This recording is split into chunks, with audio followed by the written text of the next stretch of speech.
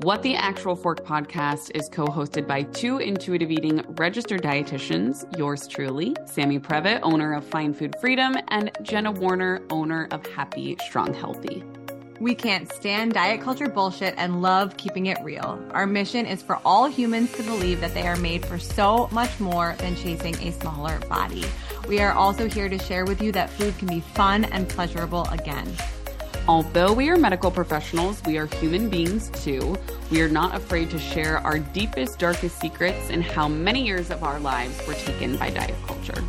We started this podcast so no human has to feel alone in their journey towards food freedom. So get comfy and join us for a casual combo where you can expect to laugh, cry, learn, and grow.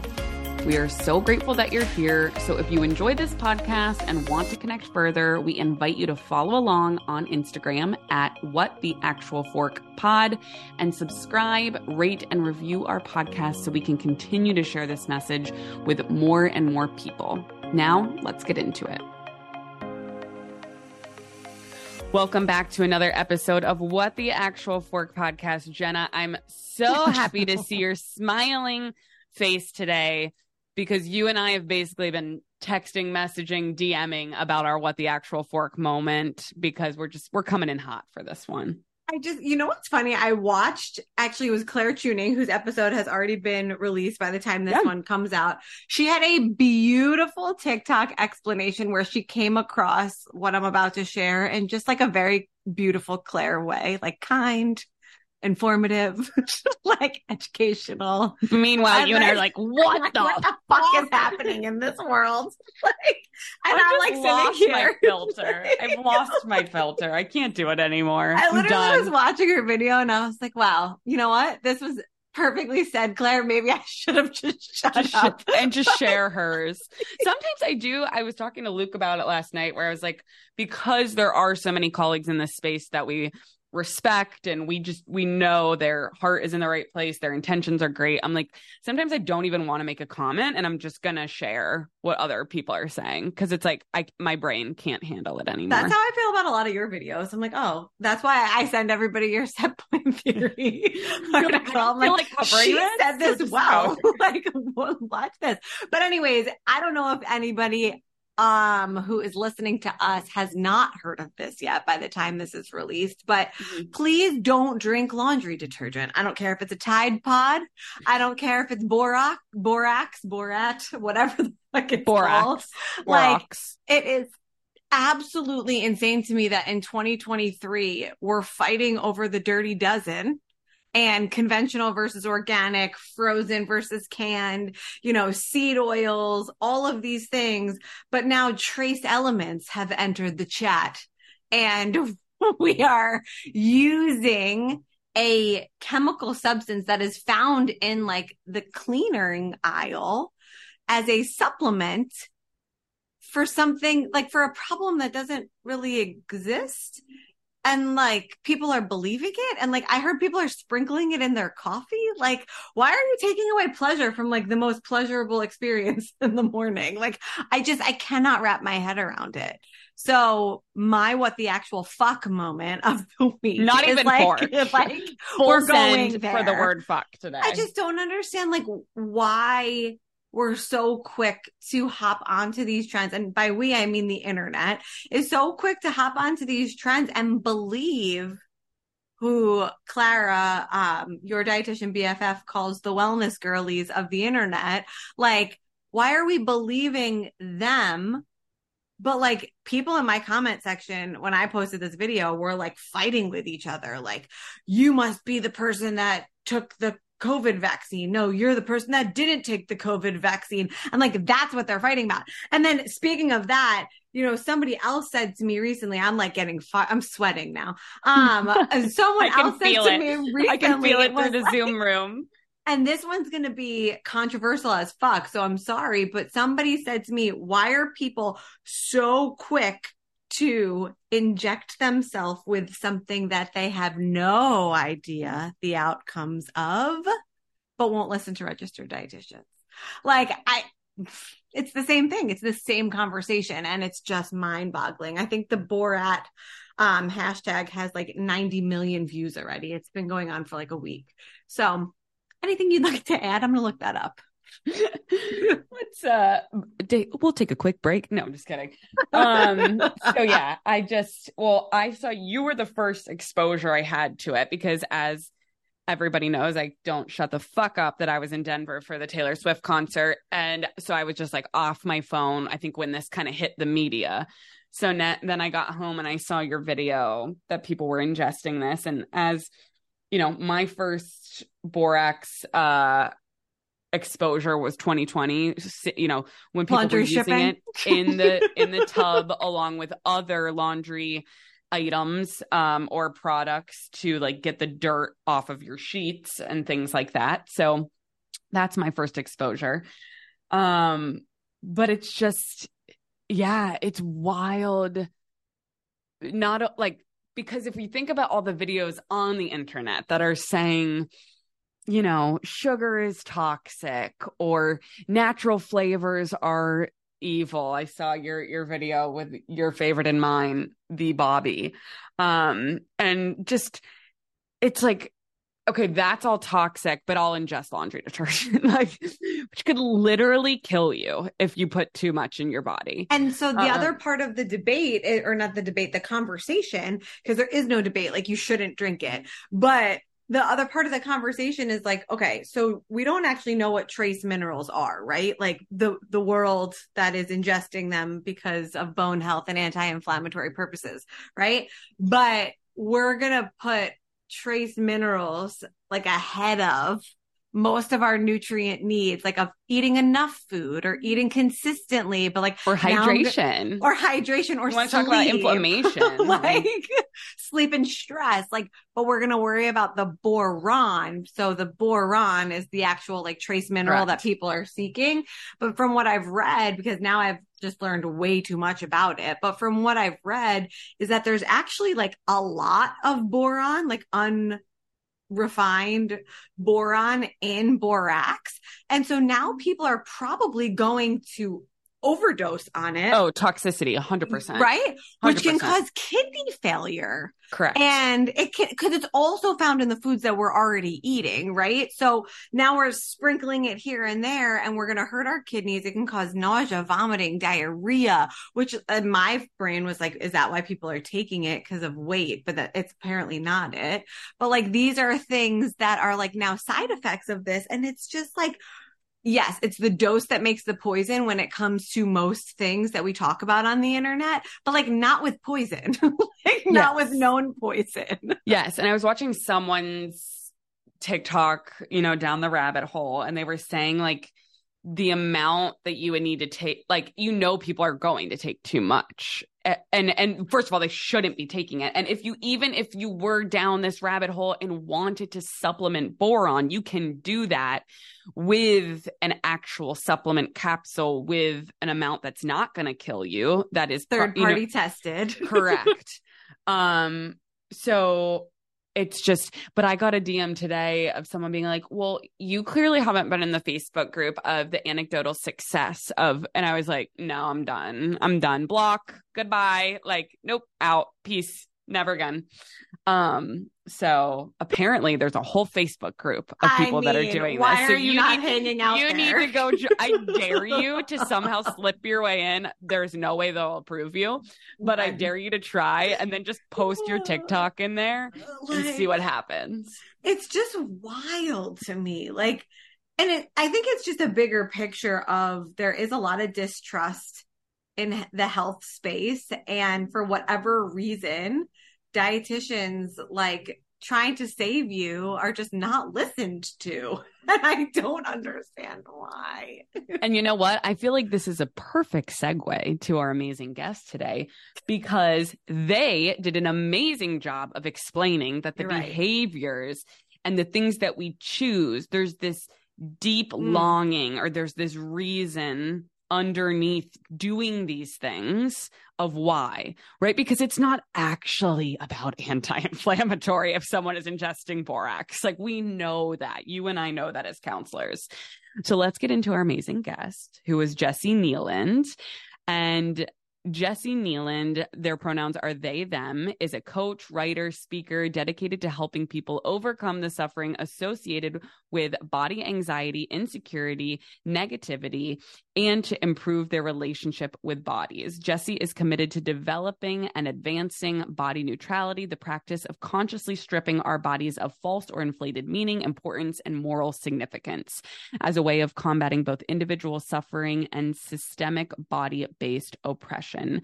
Their work has been featured in Women's Health, Shape, Pop Sugar, Refinery 29, BuzzFeed, Hello Giggles, and more. And their TEDx talk has been viewed by, they wrote over 50,000 people, but last time I checked, it was over 63,000. So we will link that TEDx in the show notes too, because it was amazing. The conversation was amazing. I learned a lot. I think we both did. And I don't even want to say much more because I think their book, Body Neutral, is really a lot of the conversation of what we talked about today. And I think that everybody could benefit from this conversation. Like, this episode is for everyone. We've said it before and we'll say it again. Jenna and I are wildly obsessed with Cozy Earth. Not only are we obsessed with their bedding collection, which is their luxury pillows, sheets, blankets, and more, but also their loungewear and their jammies. I used to wear anything. Like, I would wear old t-shirts. Honestly, I'd wear my husband's stuff to bed. And now you won't catch me in anything other than Cozy Earth. Once you go Cozy Earth, you just don't go back. So if you want to be comfy AF, think like comfy to the absolute maximum, which we talk about a lot on this podcast, about how being comfortable is so important in your clothes. And of course, snuggled up in bed, which is your safe haven. Cozy Earth has provided an exclusive offer for our listeners today. 35% off site-wide when you use the code FORK. That's FORK. Again, 35% off the entire site. That's every single product using code FORK. Jessie, thank you so much for being here with us today. So to get started, there's a lot going on right now on the internet, so I'm excited to see where you take this one. We like to start our episodes with your what the actual fork moment of the week. So something related to diet culture, something you saw on the news, on social media, maybe something happened to you in person. Maybe you overheard a convo, there was a comment, whatever it is that stopped you in your tracks and made you say, what the actual fork is this? Oh my gosh. Well, just as a little background, I got super sick. I'm traveling and like day 2 came down with sickness. So I haven't really been anywhere to hear or see anything pretty much all week. I'd say the last thing that was like notable was the Jonah Hill stuff, like his ex-girlfriend coming forward with the, manipulative, controlling boyfriend behavior stuff that I went down a little rabbit hole around that. Definitely what the actual fork moment. Absolutely. I thought it was so interesting too. So I didn't go super deep down that rabbit hole, and Jenna, I don't know if you did either, but I definitely saw some of it and I thought it was so interesting how I had just finished not long ago Jonah's documentary Stutz on Netflix, which is all about mental health and like being your best self and therapy. And of course, like, we are all a work in progress. We all have our shit. So recognizing that, but I was like, oh wow, we're jumping from like, here's therapy and all the shit I work on, and then like, here's an example of, I have more work to do. Yeah. And I think if he hadn't presented that kind of like mental health positive, good guy thing, like there would be very little controversy. It would just be like, yeah, he kind of sounds like a dick, but like, oh, well. But I feel like because of the way that it was presented with the documentary and everything, everyone was like, what? Like, how dare you? Totally. So, okay. So I was just binge watching your TEDx talk right before you popped on. And we're just so excited that you're here to speak on body neutrality and share your story. And so we'll definitely be linking your TEDx talk, all of the things in the show notes. But if you don't mind sharing with our listeners who you are, how you ended up in this space, how you ended up, writing a book on body neutrality, and just all things that encompass Jessie. Yeah. Okay, so I used to work in the fitness industry when I lived in New York City, and I had it was pretty successful. I went under, my business name was Remodel Fitness. I got a lot of media and press. I worked with a lot of like kind of big names for clients. I worked with actresses, models. Like, it was awesome because I love strength training and I love how empowering it is. And honestly, when the modeling agency would send me a new girl who had literally never set foot in a gym before, and I like introduced her to dumbbells or whatever, it was just the best feeling. Like, there was so much about it that I really loved.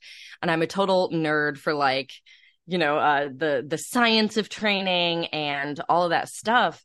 But what never sat right with me was the fact that pretty much every single person who walked in was looking to change how they looked in order to change how they felt. Like, that was the plan, was like, if I could just change XYZ about my body, I know I would feel confident and happy and all of the things.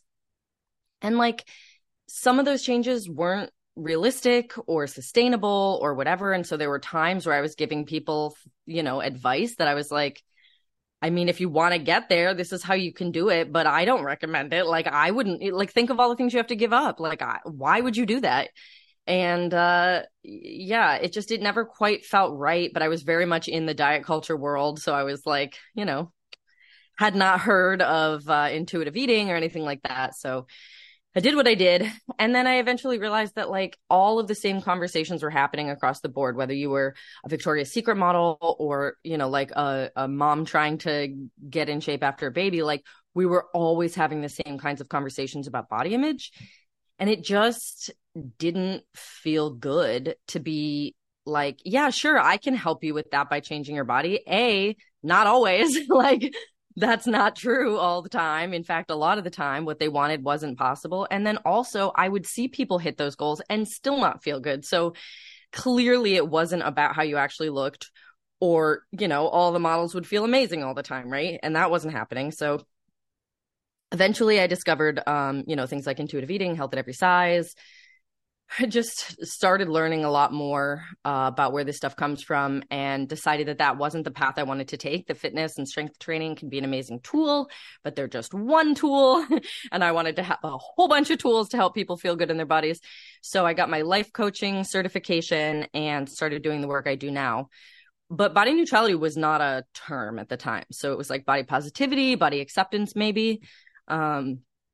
So it kind of evolved. I mean, as I learned the term, I was like, oh yeah, that's like what I do. But I until you know the name of something, you don't necessarily know how to talk about it.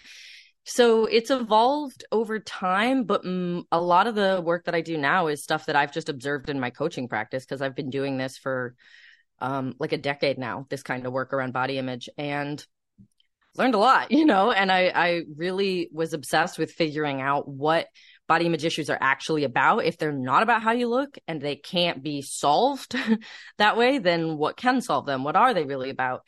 So yeah, that led into the content that got me the book deal, which is the 4 body image avatars, which is just a system I used, honestly, to help people like understand that there was something else going on, that it wasn't just about how you look, and also to help people identify what that might be for them quickly and easily.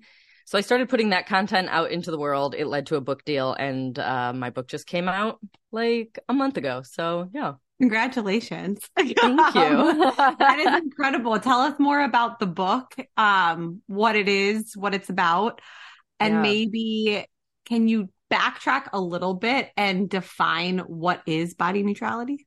Mm-hmm. So when I first heard the term body neutrality, it was presented as like an alternative to body positivity, because the mainstream messaging around body positivity was like that you should be able to love every inch of your body, just like feel sort of a constant stream of goodness and affection and warmth towards your body. And that, again, just started to feel unrealistic and unsustainable, and it made people feel worse about themselves. So I was like, okay, that can't be it. Body neutrality was sort of an alternative where you could just sit in the middle. You're not too attached to how you look, so therefore you don't get too upset when you don't like it. And I really loved that, but I think it was also at the time kind of posed as like focusing on what your body can do, which is a good start for sure, but is not, in my understanding now, in any way a complete definition of body neutrality, because if you're attaching to what you can do, you're still attaching to your body, and that sets you up for the same issues. So it's about really just stripping away all of the false or inflated like significance and meaning and interpretation and narratives and beliefs about your body that sit on top and make us basically give our bodies so much power that it can like ruin your day, ruin your month, send you down unhealthy spirals. By stripping those things away, you kind of end up in a place where your body doesn't have any power over you. Therefore, whether or not you prefer how you look to be how you look, it just doesn't really matter. It's like you can look in the mirror, have a bad hair day, and you're like, roll your eyes and move on, right? You don't be like, why is my hair so shameful and bad? Like most people anyway. It's the same thing with your body. Like if you can get to a place where you look in the mirror and go, this isn't how I would prefer to look today, but it is what it is. And then you move on. That's great. That's a huge improvement. And for most people, it's a lot more realistic than looking in the mirror and preferring what you see every day. So, yeah, to me, that's what body neutrality has evolved into.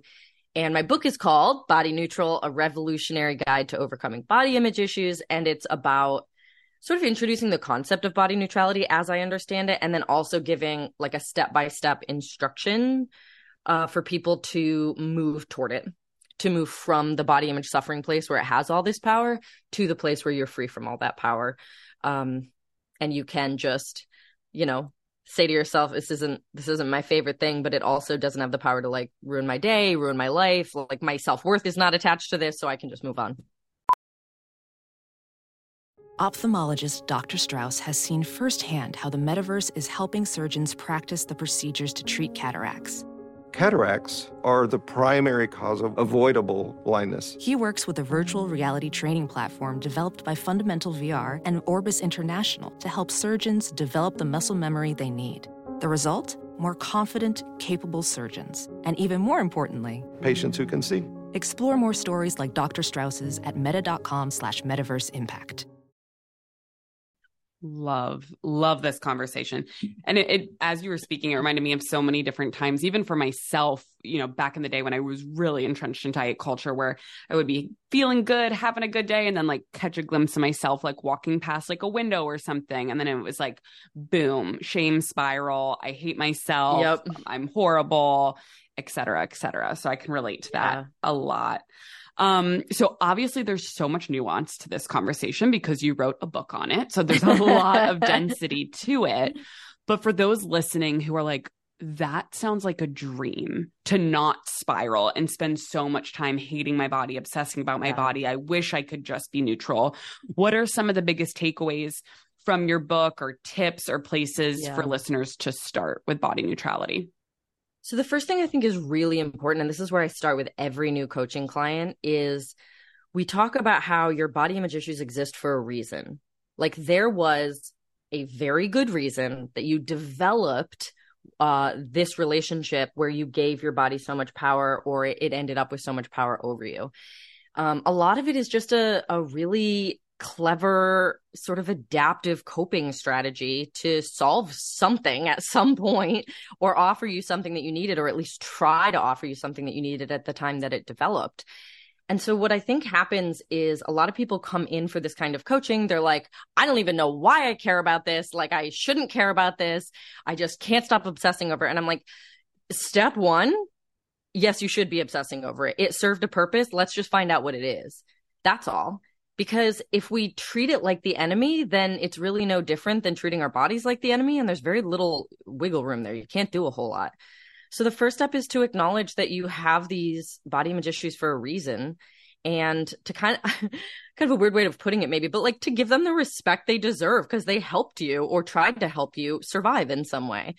And then once you come from that place, there's a lot more compassion, a lot more like for yourself, self-compassion. There's a lot more curiosity that can enter the conversation. Like, instead of being like, why am I like this? I'm so broken, like, and so weak and, whatever, irrational. You can start going, ooh, I wonder why I might have developed this. I wonder what problem my body image issues might be trying to solve for me. I wonder what needs my body image issues might be trying to get met for me. Like, when you can approach it that way, a whole world of interesting stuff opens up. That's where your next step has to live. Like, you have to be able to start looking in the space of, how are you trying to help me? Rather than, why are you here, you big jerk? I hate you. Like, it just doesn't work to do the work from that place, you know? So I would say the first big takeaway is really acknowledging that they serve a purpose. They showed up for a reason and they're trying to help or protect you. And then the next step is to figure out how they're helping you specifically, because there's so many ways that this can be. For example, like if you became obsessed with dieting, counting calories, that kind of thing, it could have been a strategy to distract yourself from pain or fear or uncertainty at a certain age that just stuck. It could be a way of, okay, if I can lose weight, I'll be accepted and feel like a sense of belonging and value. Great. That's like a whole strategy on its own to solve the problem of not feeling like you belong or not feeling like you have value. There's so many things that could be going on, but until you identify it, you don't stand a single chance of actually being able to heal it, which is why so much of body positivity stuff, like, you know, the goal may have felt unrealistic, but also there was no strategy to get there. It was like, you should love yourself. Okay, go ahead. And this is like a lot more practical, and I'm so passionate about helping it feel practical so that people don't just feel overwhelmed by the process. Like, almost like it's a choice. I just have to stop hating my body, because it's not a choice. The thing serves a purpose. It's not going to go away until it no longer has a purpose. So that's the work. I love how you just framed that. And I feel like it just reminds me of, to put in like a Sammy analogy, like it reminds me of like whack-a-mole, right? Like unless we like identify why the mole is popping up, like it's just going to keep popping up elsewhere.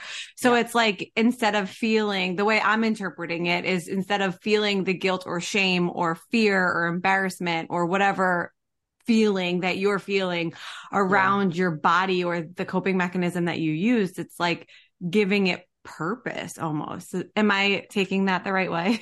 Yeah. I mean, I don't even know that we're giving it purpose. It has a purpose. Like, we're just trying to identify what that purpose is. And obviously most people, because our lived experiences are so complex, the society we live in, there's so many factors happening. It's never this straightforward. But if it were as simple as you developed an obsession with looking good in order to, make people be nice to you. Let's say it was that, right? It's like a safety mechanism. You want kindness, you want connection. So you become obsessed with how you look in the hopes that looking a certain way will earn you those things.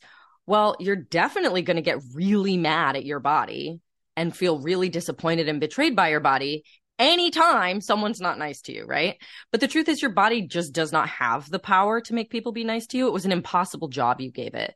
So it's no wonder then that over time, with that kind of subconscious strategy, you end up freaking hating your body. You're like, how could you do this to me? I gave you one job. And it's like, I can't. Like, no matter how thin you are, no matter how conventionally, like, it just doesn't have that power.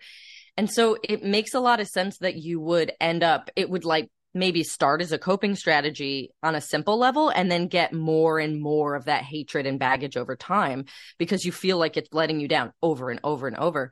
But through body neutrality, once you identify that, then you can start creating a different strategy for perhaps not making people be nice to you, because that's not like a super possible strategy to create. But you could at least say, like, I would like to build resilience when people are not nice to me. For example, I would like to have built up the skill of handling that in a way that doesn't totally knock me down or make me question myself. And also, hey, I want more connection. That was another piece of it. I'm going to go create the skill set or fear facing or whatever it is I need to do to have more abundant connection in my life. Let's say you get to the, you know, you're like moving into that. At a certain point, you're never like, oh, hey, my body is great now. You just stop thinking about it, because when your needs are actually getting met that you were hoping your body would meet for you, then your body doesn't have to meet them for you, and it just fades. So that's when I say it doesn't have power anymore. Like, on the other side of this body neutrality journey, it's really just the most anticlimactic ending of any story. Like, all of my clients are like, oh, you know what? I haven't even thought about that for months. I'm like, did you ever think that would be possible? And they're like, no, weird. But it's not like this big reveal. Like, I feel neutral all of a sudden. It's more like I've just been thinking about other stuff and that hasn't crept in. And this is why. It's because, of course, it's going to be a constant source of like obsessive thoughts when you have given your body a task to like make your life be okay. I love this. And so much of this is paralleled to relationship with food, right? And same thing when clients find food freedom or they make peace with food, they're like, oh my God, I never thought I could have a bag of Cheetos in the house and like forget about it. Because before we would have to finish it and get it out of the house and eat it with urgency and all of those kind of things. But I'm relating to so much of what you're saying, and it's making so much sense. I want to revisit earlier in the conversation. You talked about 4 body avatars. I have not seen that from your work. So I would love to hear a little bit more about what that is or how you kind of classify that. Yeah. So I call them the 4 body image avatars. And essentially I was seeing a pattern in my clients, in my coaching practice for kind of like big umbrella categories for what was going on underneath that was creating the relationship with their body where their body had so much power over them. And I was basically just trying to come up with a way to make that easy to digest for people. And I ended up like sort of personifying each of the categories, like fleshing them out a little bit, using a lot of the common patterns that I was seeing and what they share, what they have in common, trying to distill it down so that people could recognize themselves in it pretty quickly. And then by doing that, each one has like a place to start looking for, or I always say it's like that. It just helps you locate yourself on the map of what the heck could be going on. And then it gives you a place to start digging. So you kind of have an idea about where your body image issues might be trying to help you. It's not super specific or personal yet, because at this point it's one or more of 4. But it does give you some understanding. I think it also has a really like beautiful side effect of helping normalize stuff, because when people read what I've written about them and they read themselves in it, they're like, oh my God, it's not just me. Because so much of body image issues are like isolating, shamey. People see it as like a character defect. And so just to read it all, I think is like so validating and again, invites a lot of that self-compassion. VR training platforms, like the one developed by Fundamental VR and Orbis International, are helping surgeons train over and over before operating on real patients. As you practice each skill, the muscle memory starts to develop. Learn more at meta.com/metaverseimpact. As you write your life story, you're far from finished. Are you looking to close the book on your job? Maybe turn a page in your career? Be continued at the Georgetown University School of Continuing Studies. Our professional master's degrees and certificates are designed to meet you where you are and take you where you want to go. At Georgetown SCS, the learning never stops, and neither do you. Write your next chapter. Be continued at scs.georgetown.edu/podcast. But I can go into the 4 if you want. If you could give like just an elevator pitch of them. You don't need to break them all down. And then that way, if you have a resource too, people can go read more about them.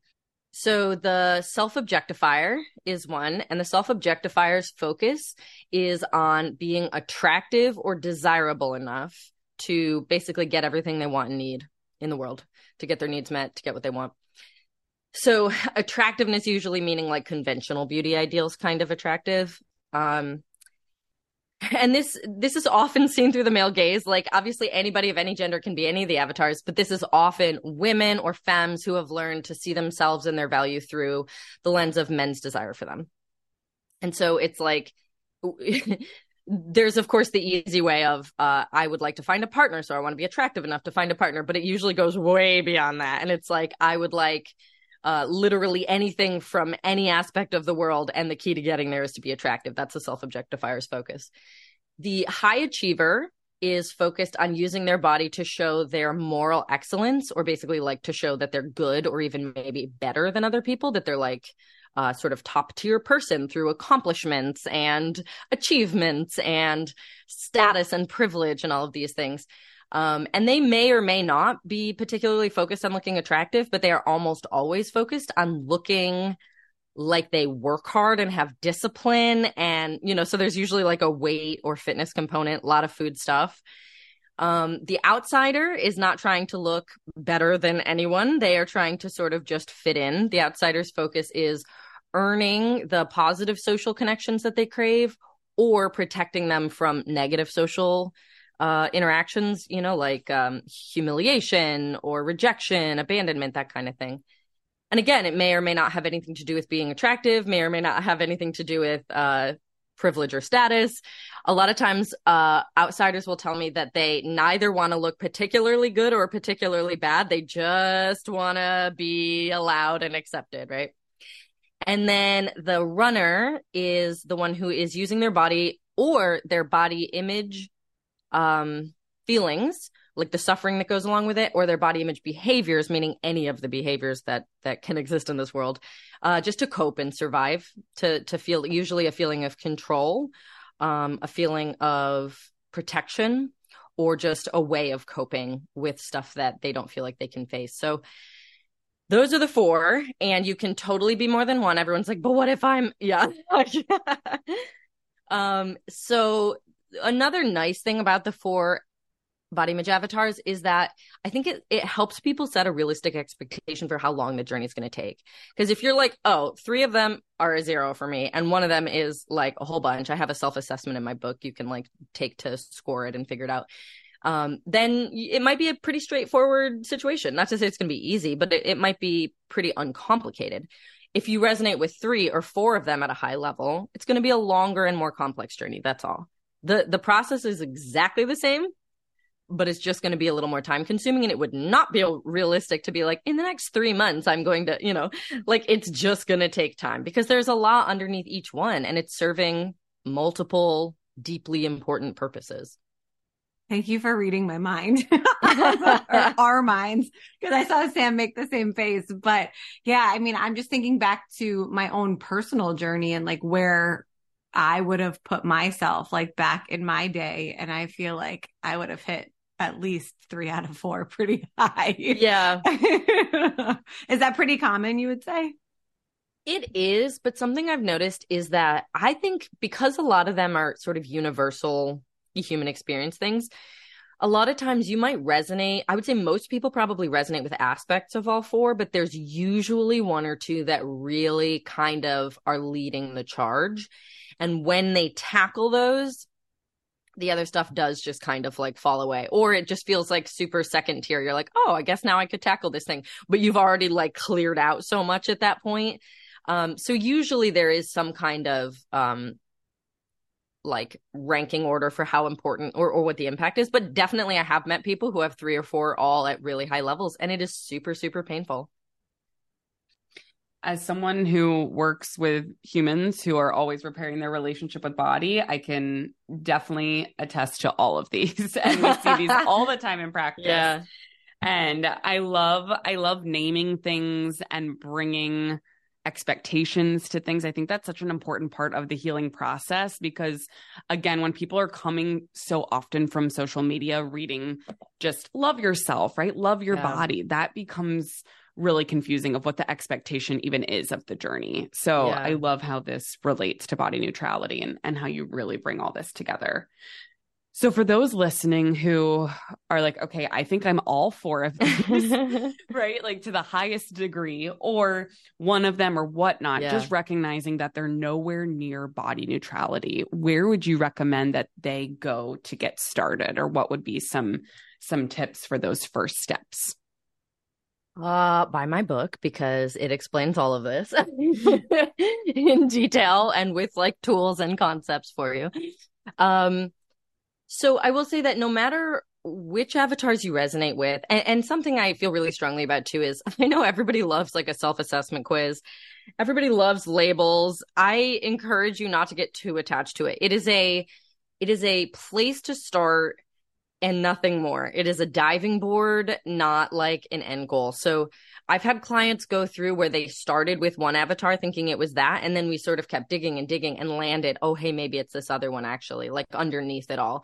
For example, you might be like, oh, I'm a self-objectifier. I just want to look attractive. I just want to look attractive. But then you discover, well, the reason I want to look attractive, it's because I believe that having high status and privilege is the key to getting what I want. So maybe you're a slightly atypical looking high achiever, right? Like it doesn't matter though. The point is you knew where to start looking. And so that's it. But yeah, I would say for no matter what you resonate with, the next step is to find the personal. So you start with the avatar. And in the book, I outline like a lot of the major patterns, like what the underlying purpose of your body image issues might be by avatar. Like there's some really common characteristics shared among people with each avatar. But you have to get really, really personal and specific about how it's serving you, what problem it's been trying to help solve for you, what needs it's been trying to meet for you. So the next step is to take what you've learned in that general picture and apply it to you and your own personal life story. So you might be like, oh, I just want to look attractive because looking hot is important. Great, self-objectifier. But like literally for you, what do you believe looking a certain way is going to earn you or protect you from? Or, you know, what needs do you imagine would be met if you looked this way? There's a lot of specifics that you have to start pulling into it. And that can take a while to find. But I always invite people to do, I have like exercises in the book, but to do like a positive body image fantasy and a negative body image fantasy as a writing exercise. Like outline everything you imagine if you had your dream body. What is different in your life? What needs are getting met? What, like, describe it in detail. Let your you know, daydreaming mind go wild. Because there's going to be a lot of details in there that like really tell you what you are hoping to get out of being conventionally attractive. And then on the flip side, what are you afraid would happen if you weren't, or you never get there, or you lose it if you feel like you're meeting those standards now, but you're worried about aging or gaining weight or whatever. Really outlining, like, not from a logical place, because I feel like most of us logically, like, this is not a logical exercise, just really tapping into, like, what are you deeply afraid of? Getting, you know, wrinkles and gray hair and cellulite and whatever it might be. Why does that scare you? And once you start laying out the details, you're gonna see patterns for what feels like, oh, that's what I'm trying to do by meeting these ideals. And so that starts to give you the specifics for what problems your body image suffering has been trying to solve. I love that exercise idea. I'm definitely going to have to steal that for practice. Obviously, giving you credit, but that is such a beautiful thing to just let yourself brain dump all of that onto a page. And I will say that clients are often shocked. Like, they will say, I thought this was going to be really easy. Like, oh, I would just be happy and everybody would love me. But then once you get into it, you're like, whoa, that was really specific. I did not know that lived in there, you know, because it's in the subconscious mind. There's a lot going on. Like we all sort of nurse this little fantasy for sometimes years or decades of what life will be like when I finally get it right, when I finally get my shit together and I, you know, drink a green juice and do yoga every morning and I have a 10-step skincare routine and, you know, whatever it is, right? Like, ooh, there is a cherished little fantasy living in the subconscious around what that version of you has and is like. And it's powerful to put words to it. Isn't it wild how people will use the word happy or healthy and like have actually no idea what that means to them? Like that always a pretty blows big my catch-all, mind, right? Mm-hmm. I'm just going to be happy when and I'm like, well, what does that mean? Like, you just keep asking that question. What does that feel like? What does that look like? Like, I don't know, happy. I'm like, you can't use that. Like, you can't use that word to answer the question. Right? I love that, taking it out. I actually think that's kind of brilliant. I'll do that sometimes with clients around relationships, taking the word love out. I'm like, you're going to have to be more specific. If you can love like ice cream and your partner, then this word has now lost all meaning. And I'm going to need you to be more specific about what you're trying to say. Oh, that's so funny. So, okay. I feel like we've covered so much already. And we're like rocking and rolling through Sam and I's checklist over here. But I think one question that I know Sam and I both definitely want to hear from you is, what are body image issues really about? Like, we always say, like, body image is not about your body. It's brain issues. But like, that's also kind of a catch-all, and it's not really giving enough credit to what body image or body neutrality or body positivity, air quotes, like what that really is about. Is like, do you see in practice like specific reasons or spaces that body image work comes up for your clients? Yes. And because that is such a hard question to answer, I think the avatars was part of my way of trying to help answer it, because there's so many reasons. And I personally felt very overwhelmed for a long time knowing them all, but not having a way to really like talk about them clearly. So a lot of when I was creating the avatars, it was for me to have clarity around this kind of stuff so that I could just, be more concise when I talked about it. So each avatar definitely has its own why it exists category, but I can just give you an example. So my avatars were self-objectifier and the runner. And I would say that at this point, I no longer identify with the self-objectifier. I do think I'll probably be a runner for a lifetime, but what are you going to do? So as a self-objectifier, there was a deep, totally conflicting with what I actually belief that like I existed for men's pleasure, that like I owed men a desirable, positive experience of me. And therefore, all of my value, my feelings of self-worth, my feelings of confidence, all of these things, they were contingent on whether or not I was meeting this ideal of what men like.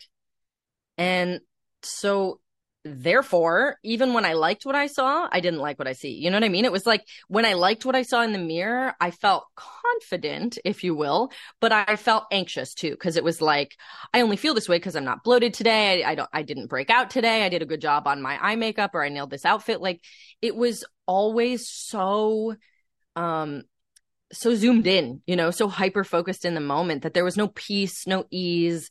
It was very stressful. And then of course, on the flip side, it was like any area of my body that I felt didn't meet this ideal was a complete and total failure, super shame ridden. And it was like threatening to ruin my life and strip me of value. So in that example, the purpose of my body image issues was to earn me a feeling of worth and value. And safety, even, I would say. So like it's always something like that, but each person's is going to be different. I would say for the first three, the runner, the high achiever, the self-objectifier, the high achiever, and the outsider, there's a really big link to self-worth, meaning that there is some way in which you are trying to use your body or appearance to earn you a feeling of being good enough, being worthy, having value, that kind of thing. And then for the runner, it's slightly different, but anytime you give anything that power, it's going to feel tenuous and stressful at best, and completely miserable and painful at worst. So it can be a lot of different things. Thank you so much for using that example, your own self-example. And I think, like you alluded to before, there's just so many unmet needs where we're just plugging the body as like the scapegoat of if I change this, X need will be met, whatever that need may be. Yeah. So for everyone listening, Jessie, because I think you are so eloquent with your words and how you speak on this, if someone is listening today, and this will be kind of like our last nugget for them, and they say, I hate my body is terrible. If you could have them remember one thing from this episode, what would you want them to know? Just very simply put. It could be one sentence, it could be two sentences. Just what do you want listeners to hear about their body today? It makes sense that you feel that way. There's a good reason that you feel that way. And I hope that you will get curious about what that reason might be, because that's really the only way out. Can you put that on a t-shirt? I feel like, or like a hat. Like, I feel like that's like a really good line. I would buy that. Okay. So let me know when the merch drops. Great. But thank you so much. That really encompasses everything we've talked about today. And I guess our final question is, where can people find you? Tell us more about the book, where they can purchase it or pre-order. I think your website says. Just tell us more about that. I have to take that down. That's okay. That's no, you can buy it. Okay, you can buy Body Neutral anywhere that you buy books. I do always recommend buying it from like a local bookstore if that's an option, so that we don't all give our money to Amazon. But it is available everywhere on the internet. You can buy it as an audiobook, like on Audible or wherever you get those. You can buy it for Kindle. You can buy it in paperback. Yeah, and then you can find me at jessienealand.com or on Instagram or TikTok at Jessie Nealand. I also have a podcast called This Is Not About Your Body. And I think that's it. Thank you so much for being here with us today, Jessie. Thank you for having me. This was fun. Thank you guys so much for listening to another episode of What the Actual Fork Pod. We know there are a lot of pods out there, and we are so grateful that you are here listening with us. So if you enjoyed today's episode, please be sure to subscribe, like, share with all of your friends and faves, and don't forget to rate and review and let us know what you want to hear more of. The more we hear from you, the more that we can make these episodes exactly what you want. We would also love to connect with you on Instagram at WhatTheActualForkPod. We promise to continue to bring you the hottest topics, greatest guests, and the most fun you can possibly have fighting diet culture bullshit. We love you, we appreciate you, and we will see you next week for more fun.